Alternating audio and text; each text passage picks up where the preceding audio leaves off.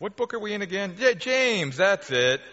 James. It's been a couple of weeks. James chapter 4, verses 13 through 17 tonight. James chapter 4, verses 13 through 17. Then we're going to take chapter 5 the next 3 weeks, and we'll be done our study of the book of James. I just want us to sort of get the context tonight of where James is headed. I just want to read this passage of Scripture to you tonight, if you want to follow along in your Bible. And then I just want to go down and, as I normally do, just sort of tear it apart, if you will, and just look at some of the things that the Lord has laid on my heart from this passage. James writes, James 4:13, "Come now, you who say, today or tomorrow we will go into this or that town and spend a year there and do business and make a profit. You do not know about tomorrow. What is your life like? For you are a puff of smoke that appears for a short time and then vanishes. You ought to say instead, if the Lord is willing, then we will live and do this or that. But as it is, you boast in your arrogance. All such boasting is evil. So whoever knows what is good to do and does not do it is guilty of sin." James starts out this passage by using the words, "come now." It is an invitation to you and I to really reason it out and think about what James is saying. In fact, God is very clear in His Word that when we approach God and when we come to God, when we're searching for God, God doesn't want us to shut our brains off. God wants us to engage our minds fully and try to understand what He is saying to us and to reason through it and to think about. In fact, it reminds me of an Old Testament passage in the book of Isaiah, where the prophet Isaiah basically says, "Come now, let's consider your options, says the Lord. Though your sins have stained you like the color red, you can become white like snow. Though they are easy to see as the color scarlet, you can become white like wool." Jesus even said we are to love the Lord our God with all our heart, soul, mind, and strength. And so God wants us to use our minds. He wants us to think and reason it out. God has given us plenty of evidence for what He is saying to us, even in this passage, as we're going to see tonight. And then Peter writes in 1 Peter 1:13, "Get your minds ready for action." I love that. In the old King James version or translation of the Bible, it says, "Gird up the loins of your mind." I didn't know my mind had loins. It's actually, though, a very cool picture because, remember, in Bible times, they wore robes. And if they were to get ready for action, if they were to go into battle, if they were to work, they needed to pull up their robe and tie it up so that they had freedom of movement, so they could engage and get into something. Well, Peter, by using that concept in the original language of girding up the loins of our mind, is get your mind ready for action. Get it uncluttered. Get it focused. And so again, he's going back to the importance of us using our minds and trying to understand what the Lord is saying to us. And obviously, too, asking the Holy Spirit, who is guiding us into all truth and who is our ultimate teacher, to help us to grasp what God is saying. There are many people erroneously who think that we as Christians just sort of shut off our brains and just mindlessly follow God. No, that's not biblical. That's not even how God wants it to be. God wants us to use our minds. And James starts off with that same concept when he says, "Come now." Then notice in verse 13, he says, "Today or tomorrow, we will go into this or that town and spend a year there and do business." Now, hang that out there and then drop down to verse 15, because he sort of has a parenthesis there and he's not really at that moment. He's sort of like going off on something else. But I want to follow through with that thought when, if you take the word business and now go down to verse 15, he completes his thought by saying, "You ought to say instead." If the Lord is willing, then we will live and do this or that. Now, some people have looked at this passage and concluded that God doesn't want us to plan for anything, schedule anything, and all of that. And that's not what James is teaching here. In fact, the whole message of the Bible, Old Testament and New Testament, is God wants us to plan. God wants us to prepare. God wants us to schedule as long as, and this is what James is saying, as long as our plans and our schedules include God. You see, James is simply saying that the thing that's wrong here is when people make all these plans and all these schedules and God is not a part of it in any way. He wasn't consulted before they made their plans and schedules. He isn't consulted through their plans and schedules. He isn't brought into account for their plans and schedules. And James is simply saying that is not the way to live. James here is simply reminding us that a life that includes God is superior to a life that excludes God.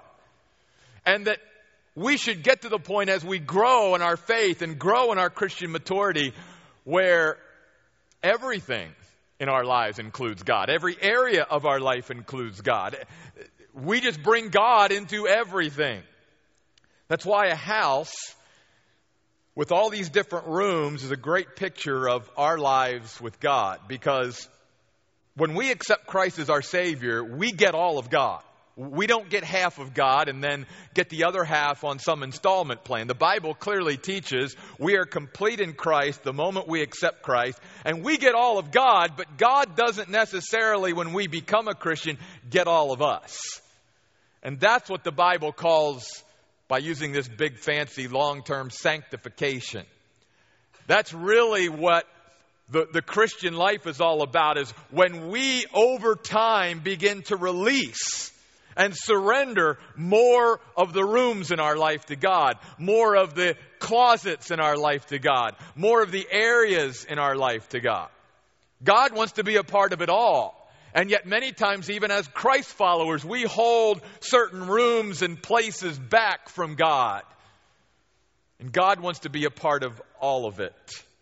And James is simply reminding us that if we include God in everything, that is a superior life. That will be a life that Jesus talked about when he says, I have come that they might have life and have it more abundantly. You see, life in the Bible is not defined as a quantity of number of years that I'm breathing and existing on earth. Life is defined as a quality of life. Life on a higher plane. That's why eternal life starts the moment I accept Christ, and I don't wait till I get to heaven to begin to enjoy eternal life, because it's a quality of life that God wants me as His child to begin to enjoy right now on earth. That kind of life. So notice then he goes on in verse 16 to say, but as it is, you boast in your arrogance, and all such boasting is evil. You see, it really comes down to a life independent of God or dependent upon God. And God wants me to realize that I need to be dependent on Him and that I need Him all the time. Whether I think I do or not, I'm dependent on God. And as I grow and as I mature, hopefully I will learn more and more how much I am dependent on Him. In fact, I can't even be obedient to God without being dependent on God, because all of the principles in God's Word cannot be, we can't do them without being dependent upon His power to do them. So discipleship is not so much a matter of obedience, it's about dependence. And when you think about the devil, our arch enemy spiritually, that's what caused his fall. If you study the fall of Lucifer, you realize that there came this point where he wanted to be independent of God. It's not that he didn't know who God was. He simply said, God, thank you very much. I want to do it my way from here on out. I want to be in charge, you see. And that's why ever since Lucifer fell and became Satan, the devil, he's been trying to urge every human being who's ever been born to live independently of God, because that's following Satan's example rather than God's example. In fact, even Jesus modeled for us when he came to earth as the Son of God, that he laid aside the independent use of his godly attributes, and everything he did was under the direction of the Holy Spirit of God, or as he was communing with God the Father in prayer. And he was modeling for us that even though he was God, he would not live independently of God the Spirit and God the Father while he was here on earth. And he was trying to get us to do the same thing. I mean, that's what he kept trying to get his disciples to do. Disciples, you got to pray. I'm going over here and I'm going to pray. I'm going to spend time with my Father in prayer. No, Jesus, we got other things to do like sleep, you know. And Jesus was like, it's really important that you pray. You know, pray that you enter not into temptation. And Jesus knew, especially the night before he was betrayed, what was going to happen. Jesus knew they needed spiritual strength. Jesus comes back 3 times and tries to encourage them. Spend time with your Father in heaven. You know, pray. And they're like, no, we need sleep more. So Jesus even modeled how important it was to be dependent on God while he was here on earth. The other thing, verse 16, I think is reminding us of, is that God is so faithful that it often goes unnoticed and unappreciated. And we begin to live life as if we don't really need God. And yet, part of that is because God is so faithful, and he cannot be unfaithful or else he would cease to be God, that he is so faithful and has always been so faithful that we just take his faithfulness for granted. He throws the sun up in the sky every day and nobody seems to mind. You know, obviously we would all cry out on earth if the sun didn't come up every day. And, if he kept everything, and the Bible teaches that God sustains his universe. If something got out of kilter in the universe just a little bit, we'd all either freeze or be fried, you know. It's all because of the faithfulness of God. And God is so faithful all the time that we begin to take it for granted. Because, let's face it, we take the faithfulness of others for granted. And maybe they take us for granted, and that we're just there all the time, that steady rock, just doing what we do. And pretty soon people get used to us just sort of being there. And we even get to the point, like, you know what, I think they're taking me for granted. I don't think they're appreciating me because I'm just that steady, go into work every day, do my job, do it well. Wow. Think about God. Think about the billions of people in human history who've taken God's faithfulness for granted because he's been there. I mean, the Bible teaches that we couldn't breathe without God's help. If God wanted to cut off my air right now and stop my heart from beating, it only keeps beating. I only keep breathing because of God's faithfulness.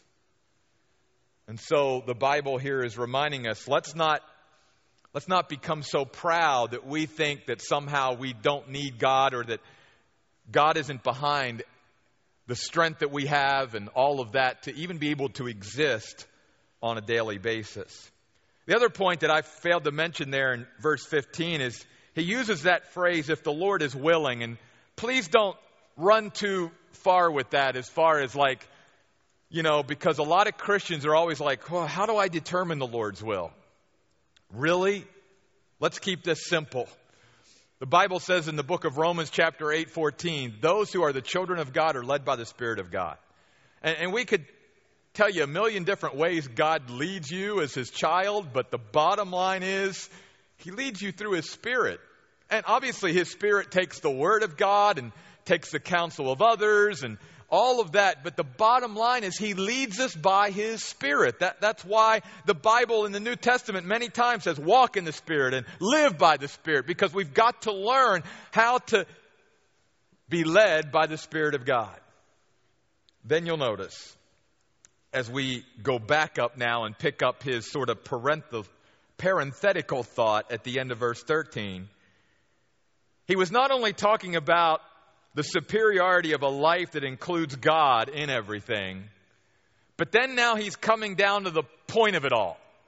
And the point of it all for this person that he's describing in verse 13 is that the bottom line financially is the point of it all for this person in James chapter 4. That their whole life is focused on just making a profit. Or we would say, just making sure I stay in the black and I don't get in the red, and that the decimal point is just in the right place. That's what it's all about. That's what the focus of life is all about, is just making a profit. Well, listen to these verses throughout the Bible. Jesus said, "What benefit is it for a person to gain the whole world, yet forfeit his life? What can a person give in exchange for his life?" Isn't there more to living than just making a living and making a profit? And then Paul says, "Do you not know that your body is the temple of the Holy Spirit who is in you, whom you have from God, and you are not your own? For we were bought with the price, the precious blood of Jesus. Therefore glorify God with your body." See, according to the Word of God, my life as a Christ follower should be lived not for making a profit. That's not what my life should be about. It should be to glorify God in everything that I do. In fact, to tie this all together, the devil took Jesus to a very high mountain, showed him all the kingdoms of the world and their grandeur, and the devil said to Jesus, "I will give you all these things if you throw yourself to the ground and worship me." And Jesus said to him, "Go away, Satan, for it is written, you are to worship the Lord your God and serve only him." Satan, you can't offer me anything of this earth that's more important than glorifying God. In fact, keep your finger there in James chapter 4 and go back to another story that Jesus gives us in the Gospel of Luke. The Gospel of Luke chapter 12. Let's sort of tie some of these different thoughts that James is giving to us together in James chapter 12, beginning in verse... Well, you know what? Let's begin in verse 13. We'll go back a little bit. Luke chapter 12, verse 13. Then someone from the crowd said to him, "Teacher, tell my brother to divide the inheritance with me." But Jesus said to him, "Man, who made me a judge or arbitrator between you two?" It's not that Jesus couldn't have done it. It's that Jesus thought, there is no way I'm getting involved in this family inheritance, who gets who thing. Because you guys, you have it all wrong. That's not what you should be concerned about. In fact, notice in verse 15, he says to all of them who are there, "Watch out and guard yourself from all types of greed, because one's life does not consist in the abundance of his possessions." Life should not be reduced to living my life to make a profit, James says. And about planning my life it's all just about the financial bottom line of my life. And then he told him a parable, verse 16. The land of a certain rich man produced an abundant crop. So he thought to himself, "What should I do? For I have nowhere to store my crops." Then he said, "I will do this. I will tear down my barns and I'll build storage sheds like we see all around us today. And there I will store all my grain and my goods. And I will say to myself, you have plenty of goods stored up for many years. Relax, eat, drink, celebrate." But God said to him, "You fool, this very night your life will be demanded back from you. And who's going to get what you have prepared for yourself? So it is with the one who stores up riches for himself, but is not rich toward God." See, Jesus even said, here's a guy who's so concentrating that all his life is reduced to is making a profit, getting more things, finding room to store more things. And then he ends up dying that night. And Jesus even makes a good point. And where are all those things going to go? And what are those things going to get you? Is that really what life is all about? Is that really what we're living for? That's why when you go back to James chapter 4, you'll notice that he ties this in with what is our life like?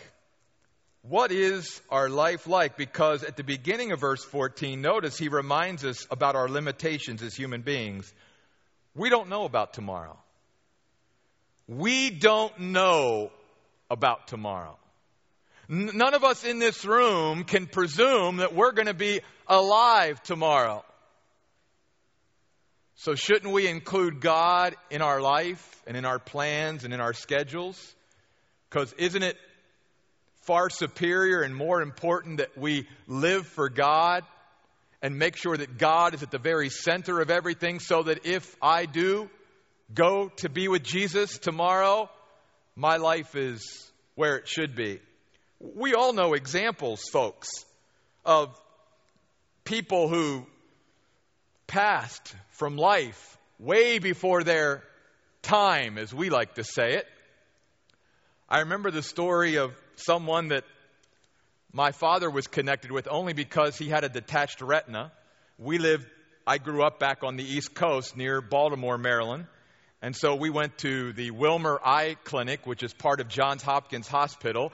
And my father got the same surgeon to reattach his retina that worked on like Sugar Ray Leonard, the boxer, when he had his detached retina. He was the world's, at least at that time, leading eye surgeon. People flew all over the world, from all over the world, to come to the Wilmer Eye Clinic in Baltimore to get their eyes, surgically repaired by this surgeon. He was in his early 40s. Obviously, leading eye surgeon in the world, he was making more money than you and I probably could ever imagine. And yet the sad thing is, and he would tell you this out of his own mouth before he died, he had no time to enjoy it, or he didn't make any time to enjoy it. And then in his early 40s, he dropped dead of a massive heart attack. World's leading eye surgeon. My wife and I, we had dear friends back in Maryland. They were very dear friends of ours. They had their own business. They were very successful. And they loved the Lord. Nothing wrong there. But just talk about the suddenness of it. She got what was back then called Lou Gehrig's disease. And she died in her early 40s. I think I'm more sensitive to this too, because my own father, 58 years old, died of pancreatic cancer 17 years ago. I'm glad that my father didn't live waiting somehow to put God first in his life and wait till retirement to live, or wait to do this or that. He tried to live, as James says, including God in everything, every day, and living life to the fullest every day, because life was a gift.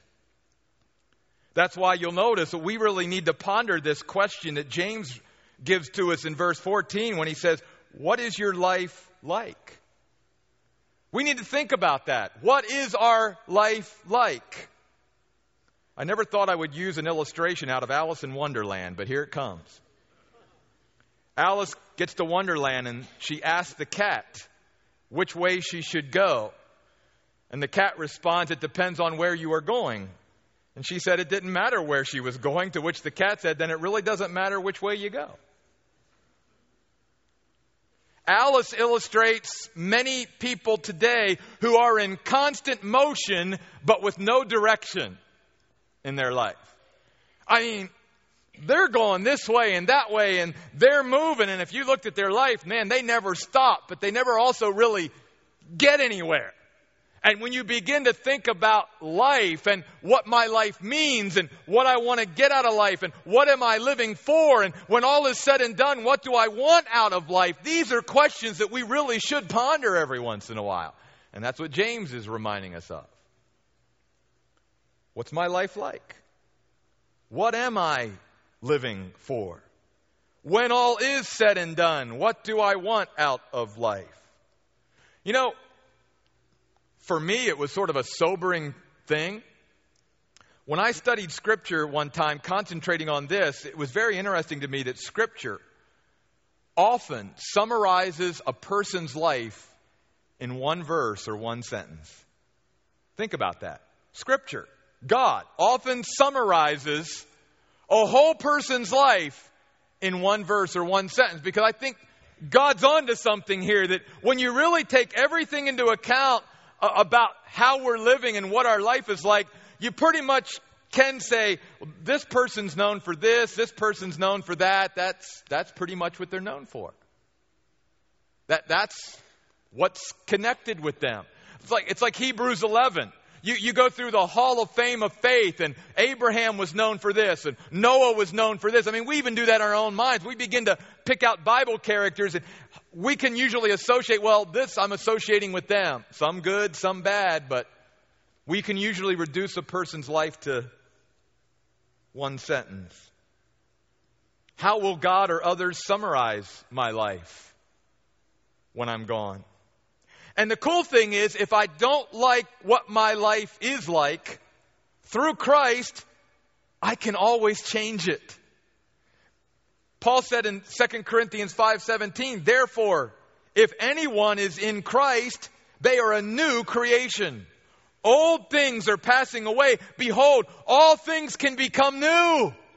I can change through Christ. If I don't like the trajectory of my life, Jesus Christ is like a rocket booster that can change the whole trajectory of my life. He can take me in a whole different direction. He can make my life look totally different than it does now. I just have to surrender. I just have to say, Jesus, you take over.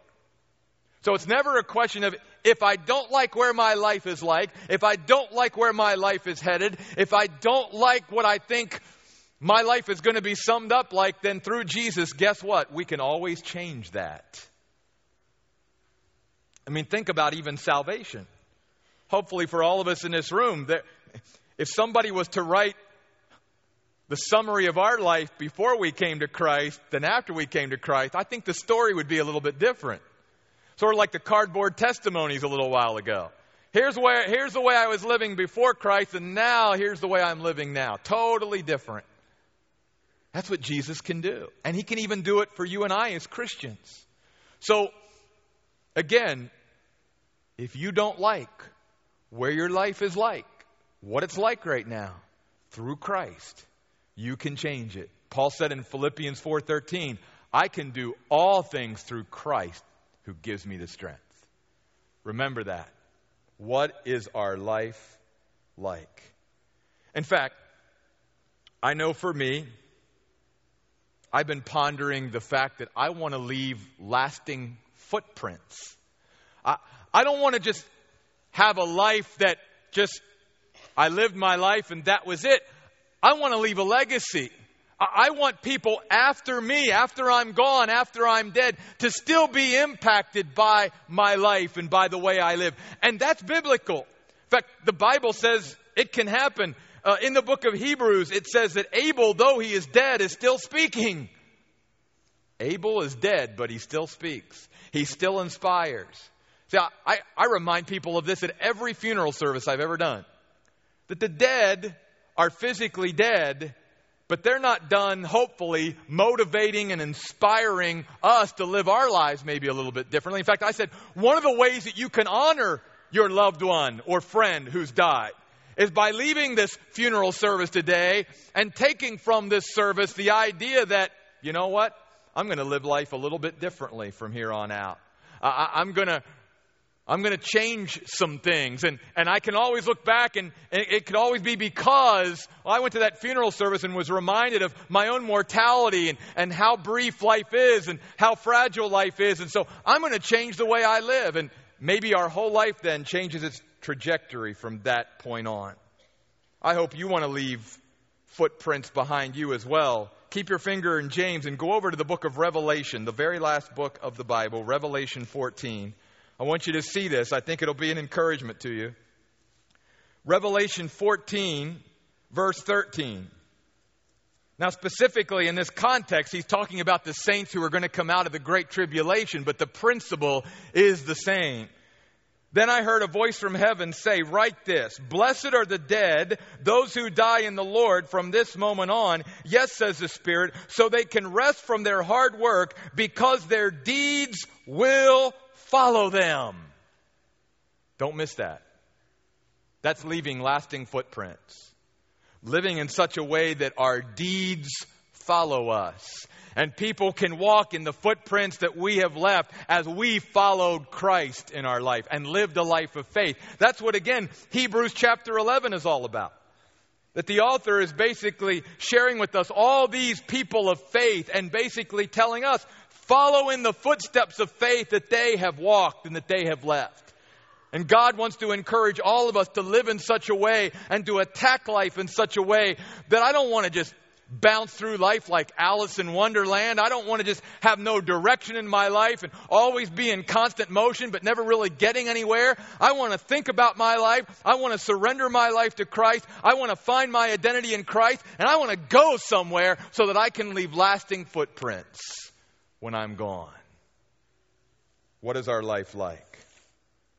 And then if you go back to the book of James, notice in verse 14, he does remind us that you and I are a puff of smoke that appears for a short time and then vanishes. And he's simply reminding us, life is brief. Life is uncertain. Life is fragile. Life is a gift. And so often we, again, and it's so easy to do. Hey, I do it too. We take days and sometimes weeks and sometimes months and maybe even tragically years for granted. And we can never get them back. That's why, I don't know why I'm sensitive to this, but every time I speak, whether it's in the Mind, women's Bible study, small churches, in the auditorium on Sunday, I look out at the folks who are gathered there and I'm reminded, I think, by God, there will never be a gathering just like this ever again. You realize we could do the Mind for 10,000 years and there will never be this exact combination of people in the Mind ever again. Never. It just reminds us about every day is different. Every day is a gift. And God wants us to, in a sense, attack each day and unwrap that gift and live life to its fullest, because once that 24 hours is gone, it's gone and we can never get it back. And we're a puff of smoke. See, that's not discouraging to me, because I realize that for me, this life isn't what I'm living for anyway. I'm living for eternity. And one's life is not measured by how long they live, but by what they do while they're alive. Some people have packed more into life in 15 or 20 years than some people have in 100 because of the way they live their life. Because they ponder passages and verses like James chapter 4, and they think about life and what they're living for and where their life is going. And they, through Christ, change the trajectory of their life. Listen to these verses from Ecclesiastes and from the book of Job. Just as no one has power over the wind to restrain it, so no one has power over the day of his death. Since man's days are determined, the number of his months is under your control. You have set his limit and he cannot pass it. So here's what Moses writes in Psalm 90 verse 12. So teach us to consider our mortality so that we might live wisely. I love that verse. Psalm 90 verse 12. Teach us to consider our mortality so that we might live wisely. You see, I think from God's perspective, and I know from my perspective, the person who is prepared to die is also most prepared to live. The person who is right with God is not going to sit around all through life thinking about the day of their death anyway. They're just going to soak up every day of life that God gives them as a gift and live life to the fullest. In fact, that's the way God wants us to live life. Some of you may not know this, but the Bible teaches us that God wants us to enjoy life, not endure life. Listen to what the wisest man who ever lived, according to the Bible, Solomon, said in the book of Ecclesiastes. I have concluded that there is nothing better for people than to be happy and to enjoy themselves as long as they live, and also that everyone should eat and drink and find enjoyment in all his toil, for these things are the gift from God. Those are pretty good verses, especially 2 days before Thanksgiving. So when you sit down to that big turkey dinner, don't feel bad about it. God wants you to enjoy life. He understands. There's only so much on this side of heaven that, brings people joy and whatever. So enjoy it. God wants you to enjoy life and to take every day and live it as a gift. Always remembering life's fragile. Life's uncertain. Life is brief. Even if I live to be 100 years old, compared to eternity, as I say all the time, it's like a grain of sand on the seashore. It's nothing. 10 million years from now, when we've been in heaven for millions of years, this little span of time truly is going to seem like a vapor, a puff of smoke compared to our eternal existence. And I think, too, that James is implying in all this something that we really need as Christians, especially. Not to look at death, physical death, as some kind of punishment from God. I think even Christians like, yeah, I'm saved, my sins are forgiven, I have this wonderful life of grace, but I still got to die. And somehow death is this dreaded thing and all of this. That's not what the Bible teaches. The Bible teaches our death physically is a promotion. It's graduation day. It's a release. In fact, Job even said, I will wait until my release comes. And the reason that death should not be viewed negatively or as some kind of punishment from God is because in order to enjoy eternity with God, in order to enjoy the glories of heaven, I got to lay this flesh and blood down. In fact, keep your finger there in James and go back to the book of 1 Corinthians chapter 15. 1 Corinthians chapter 15. Beginning at verse 50. 1 Corinthians 15:50. Great passage of Scripture. Now this is what I'm saying, brothers and sisters. Flesh and blood cannot inherit the kingdom of God. Let's just stop right there. If I want to enjoy the kingdom of God and all the glory of the kingdom of God, I got to get rid of this flesh and blood. Because God doesn't want me to just be part of His kingdom for as long as my flesh and blood can last. God wants me to be a part of His eternal kingdom that is forever and ever. And the way I do that, friends, is to lay this old body down that's going to wear out eventually, going to get sick, going to get diseased, I got to lay it down. That shouldn't be something that I dread. That should be something that I just say, hey, that's my graduation day. That's when I'm released. Notice he goes on to say, nor does the perishable inherit the imperishable. Listen, I will tell you a mystery. We will not all sleep, but we will all be changed. Can I just tell you that'd be a great verse over a nursery? We will not all sleep, but we will. Okay, anyway, bad joke. Okay, sorry. In a moment, in the blinking of an eye, at the last trumpet, some of you are just getting that now. For the trumpet will sound and the dead will be raised imperishable and we will be changed. You see, even if I'm alive when Jesus comes, there's going to be a change that takes place. Because God can't take me to heaven as I am now. And I wouldn't want to go there as I am now. I want to go in a glorified body, my friends. I want to go in a body that will never suffer, never be sick, never have any disease, no more death, nothing like that. I want to lay this body down and I want to get that glorified body. For the trumpet will sound and the dead will be raised imperishable and we will be changed. For this perishable body must put on the imperishable and this mortal body must put on immortality. Now when this perishable puts on the imperishable and this mortal puts on the immortality, then the saying that is written will happen. Death has been swallowed up in victory. Where, O death, is your victory? Where, O death, is your sting? See, well, let me go on. The sting of death is sin. The power of sin is the law. But thanks be to God who gives us the victory through our Lord Jesus Christ. If you fear bees, and yet the bee stinger's taken out, you don't need to be afraid of the bee anymore because the sting's gone. The stinger's gone. The thing that can hurt you has been taken out of the way. God is saying the same thing is true for the Christian about death. In a sense, Jesus took the stinger out of death. It doesn't have to sting anymore. I look at death a totally different way. And because I look at death a totally different way, hopefully I can look at life a totally different way. And I can get more out of life than anybody else around because I'm not living my life as if this life is all there is. And I'm not living my life one day worried about dying because when it does happen, I'm going to heaven with Jesus and I hope you are too.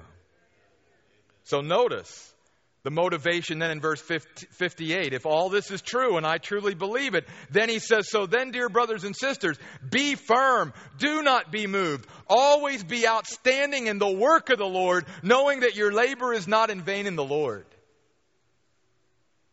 Get busy, serve, minister, live your life for Christ. Because one day when this old flesh and blood body is laying down and we are in heaven for millions of years, we're going to be glad we lived life the way we did. There's never going to be a regret one day of a Christian going, you know what, I wish I'd have lived more for the world and for me than for Jesus. That will never happen in heaven. It'll be just the opposite. All of us will be up there going, boy, I wish I wouldn't have lived for myself and the world so much, and I wish I'd have lived for God more. That'll be the way heaven is. We'll never regret ever living for Christ, even one day. No wonder then, Paul said, I have a desire to depart and be with Christ, which is better by far. And the Old Testament book of Psalms says, in God's presence is fullness of joy. I mean, we can experience the joy of the Lord down here, but the Bible says the fullness of joy is only experienced when we are with Christ in heaven. Back to James as we wrap this up tonight. We come to verse 17, where James writes, so whoever knows what is good to do and does not do it is guilty of sin. If my life is going to include God, and if I'm truly going to think about what I'm living for and what do I want out of life, and how's God going to summarize my life? And how's others going to summarize my life? And what kind of footprints am I leaving behind with my life? Then one thing I'm going to do is I'm going to seize the opportunities that God gives me when they come. And notice here, it's not this vague, nebulous thing where, as a Christian, I don't know what God wants me to do. I spend all my life trying to figure it out. No, James says, when you know to do good, and the whole principle is, I don't have to go looking for opportunities as a Christian and searching for opportunities and digging for opportunities. If I'm on the same page with God, God will bring opportunities to do good to my doorstep. And listen, in this verse, God isn't saying it's up to us to meet every need in the world. That's not what this verse is saying. It's simply saying that you and I will know when God brings those opportunities to me, and we will know this is an opportunity God wants me to seize. No, God doesn't want me to meet every need. God doesn't want you to meet every need. But God does want us to live by the Spirit to such a degree that we will be sensitive, that when God brings these opportunities to our front door, we know this is what God wants us to do. So then James says it's not a matter of not knowing what God's will is and what God's opportunities He wants me to seize. It's a matter of, am I going to do it or not? And James says, to those who know what they should be doing and they're not, that's sin. The sad thing is, as Christians, and maybe this is, I even look back at my Christian upbringing and being brought up in church, and a lot of times sin was emphasized as what I'm doing that I shouldn't be doing. That's all you ever heard about. That's how sin was defined. I'm stepping over a boundary that God has created, and I'm getting involved in something I shouldn't have gotten involved in. And that's usually how we as Christians, that's how we believe sin is. There's a whole other side, James says. There's not only sins of commission, there's sins of omission.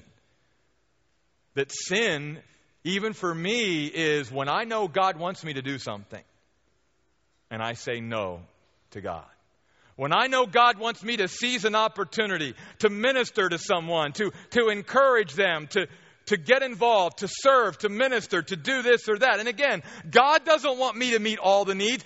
God doesn't expect you and I to meet every need that we find out about. That's unrealistic.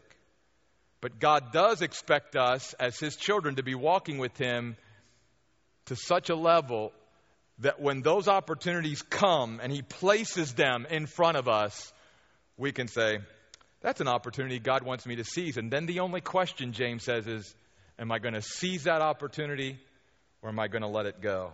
Listen to these verses. Here's one from the book of Hebrews. Through Him, Jesus, Let us offer the sacrifice of praise to God, that is the fruit of our lips, acknowledging His name. And do not neglect to do good and to share what you have, for God is pleased with such sacrifices. From the book of Galatians, Paul writes, so we must not grow weary in doing good, for in due time we will reap if we do not give up. So then whenever we have an opportunity, let us do good to all people, especially those who belong to the family of faith. Over and over again, the Bible simply reminds us, God will bring opportunities for us to do good into our lap. And then the only question is not, God, do you want me to do it or not? It's, will I do it or not? You see, I think a lot of times we're like that Alice in Wonderland character that's got a lot of motion but no direction. And a lot of Christians spin their wheels their whole life trying to figure out what God's will is for their life, when God is simply saying, you're looking for something over here, and I'm giving you this right here. And you keep looking in that direction and you're missing what I've got for you right in front of you. I mean, you read the Bible, and the people that were used by God are the people that saw people right in front of them that God brought into their life. And it was so obvious that while they may have looked, well, God, I want you to do this, and I want you to give me this opportunity, that God's simply saying, but what about this person right in front of you right now? What are you going to do there? And a lot of times we're looking here and God says, what about this right here? What about this? Willie Loman is the central character in Arthur Miller's brilliant and moving play, Death of a Salesman. Willie Loman personifies failure and broken dreams as he spends his life chasing the ever-elusive dream of being an irresistibly successful salesman. He lives in denial, tossed back and forth between the notion that tomorrow will bring great success and the heart-wrenching desperation of feeling utterly worthless. He continually tortures himself with the belief that if he just tries harder, believes in himself more, persists long enough, he will find success. His biggest mistake is the belief that success will fulfill his deepest longings. If only Willie Loman could have found the courage to face the pain of failure and his emptiness, perhaps he might have realized that he was pursuing the wrong dream. In the end, he commits suicide. His son Biff comes to see the truth his dad could not face. There were a lot of nice days, his son says, when he'd come home from a trip or on Sundays making the stoop, finishing the cellar, putting on the new porch, something. Charlie, there's more of him in that front stoop than in all the sales he ever made. And here's what his son says. He had the wrong dreams. All wrong. He never knew who he was. As a pastor for 25 years, I've met so many people like Willie Loman. They just think if they try harder, persist a little bit longer, as they chase that elusive, wrong dream, somehow it's going to get better. And the sad thing is, it never comes down to them to ponder the questions of James in chapter 4.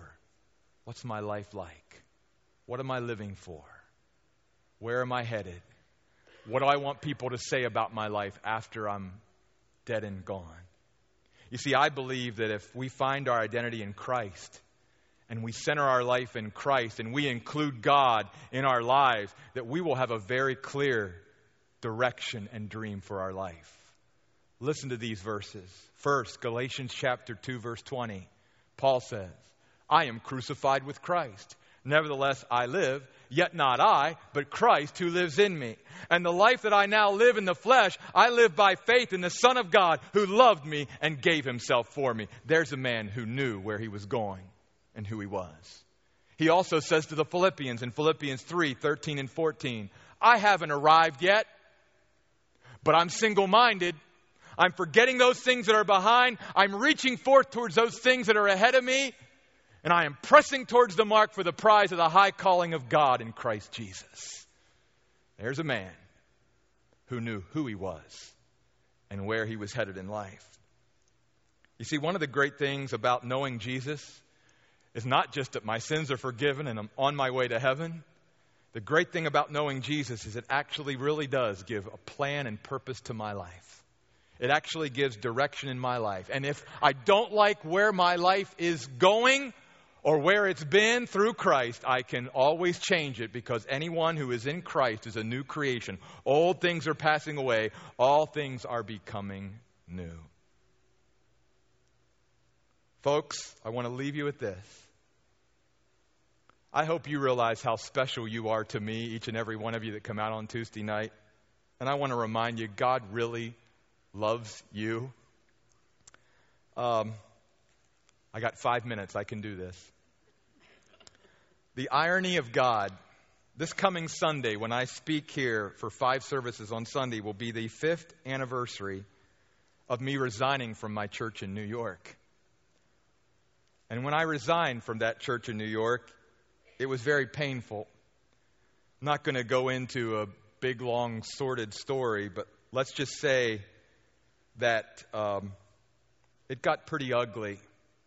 And I felt that for the sake of my family and for me, I needed to resign and get out of that very toxic environment. It was so bad that my family and I all said, I will never be in the ministry ever again. I will never pastor. I will never teach the Bible ever again. It's just too painful. And God began to do a healing in our family and in each of our lives.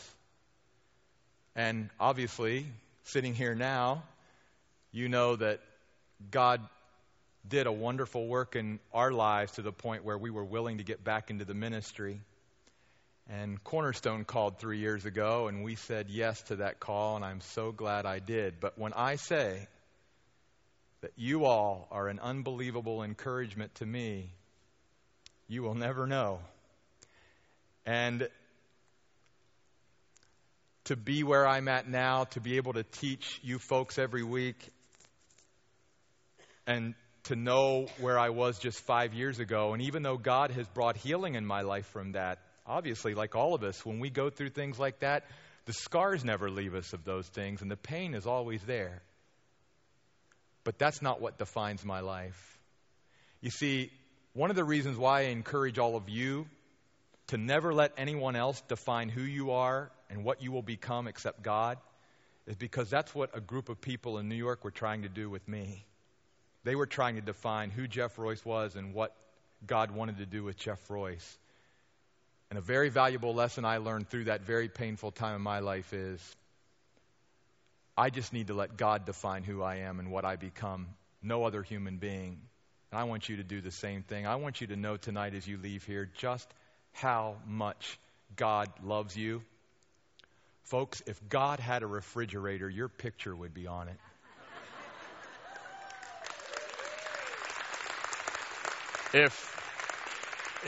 If God had a wallet, your photo would be in it. God loves you that much. And I love you too. Thank you so much. Let's close in prayer.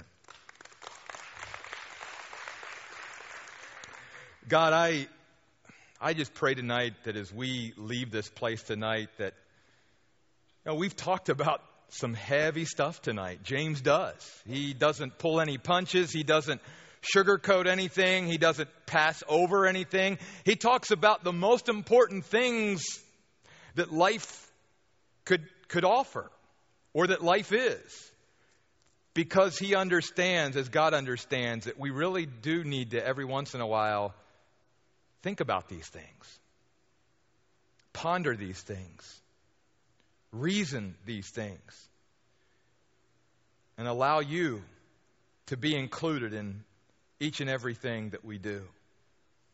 God, I pray tonight, and this may be a bold prayer, but Lord, I believe you teach us to pray boldly. That I pray tonight that every person who's been here tonight, that our life would be just a little bit differently lived by being here tonight than if we would not have set foot in this place tonight.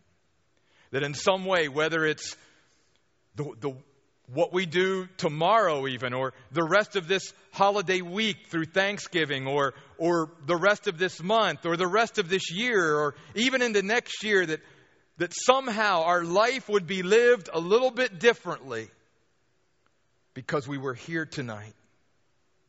God, I just want to pray that each of us, that would be true in our lives. God, would you help us, if that's a desire of ours, to just seize the opportunities that you give us and to leave lasting footprints behind. Thank you, God, for how great and good you are to us.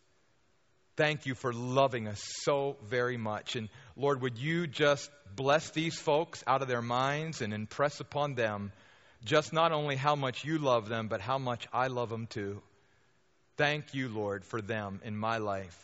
And I ask all this in Jesus' name. Amen. Folks, have a great Thanksgiving. Happy Thanksgiving. See you here next Tuesday.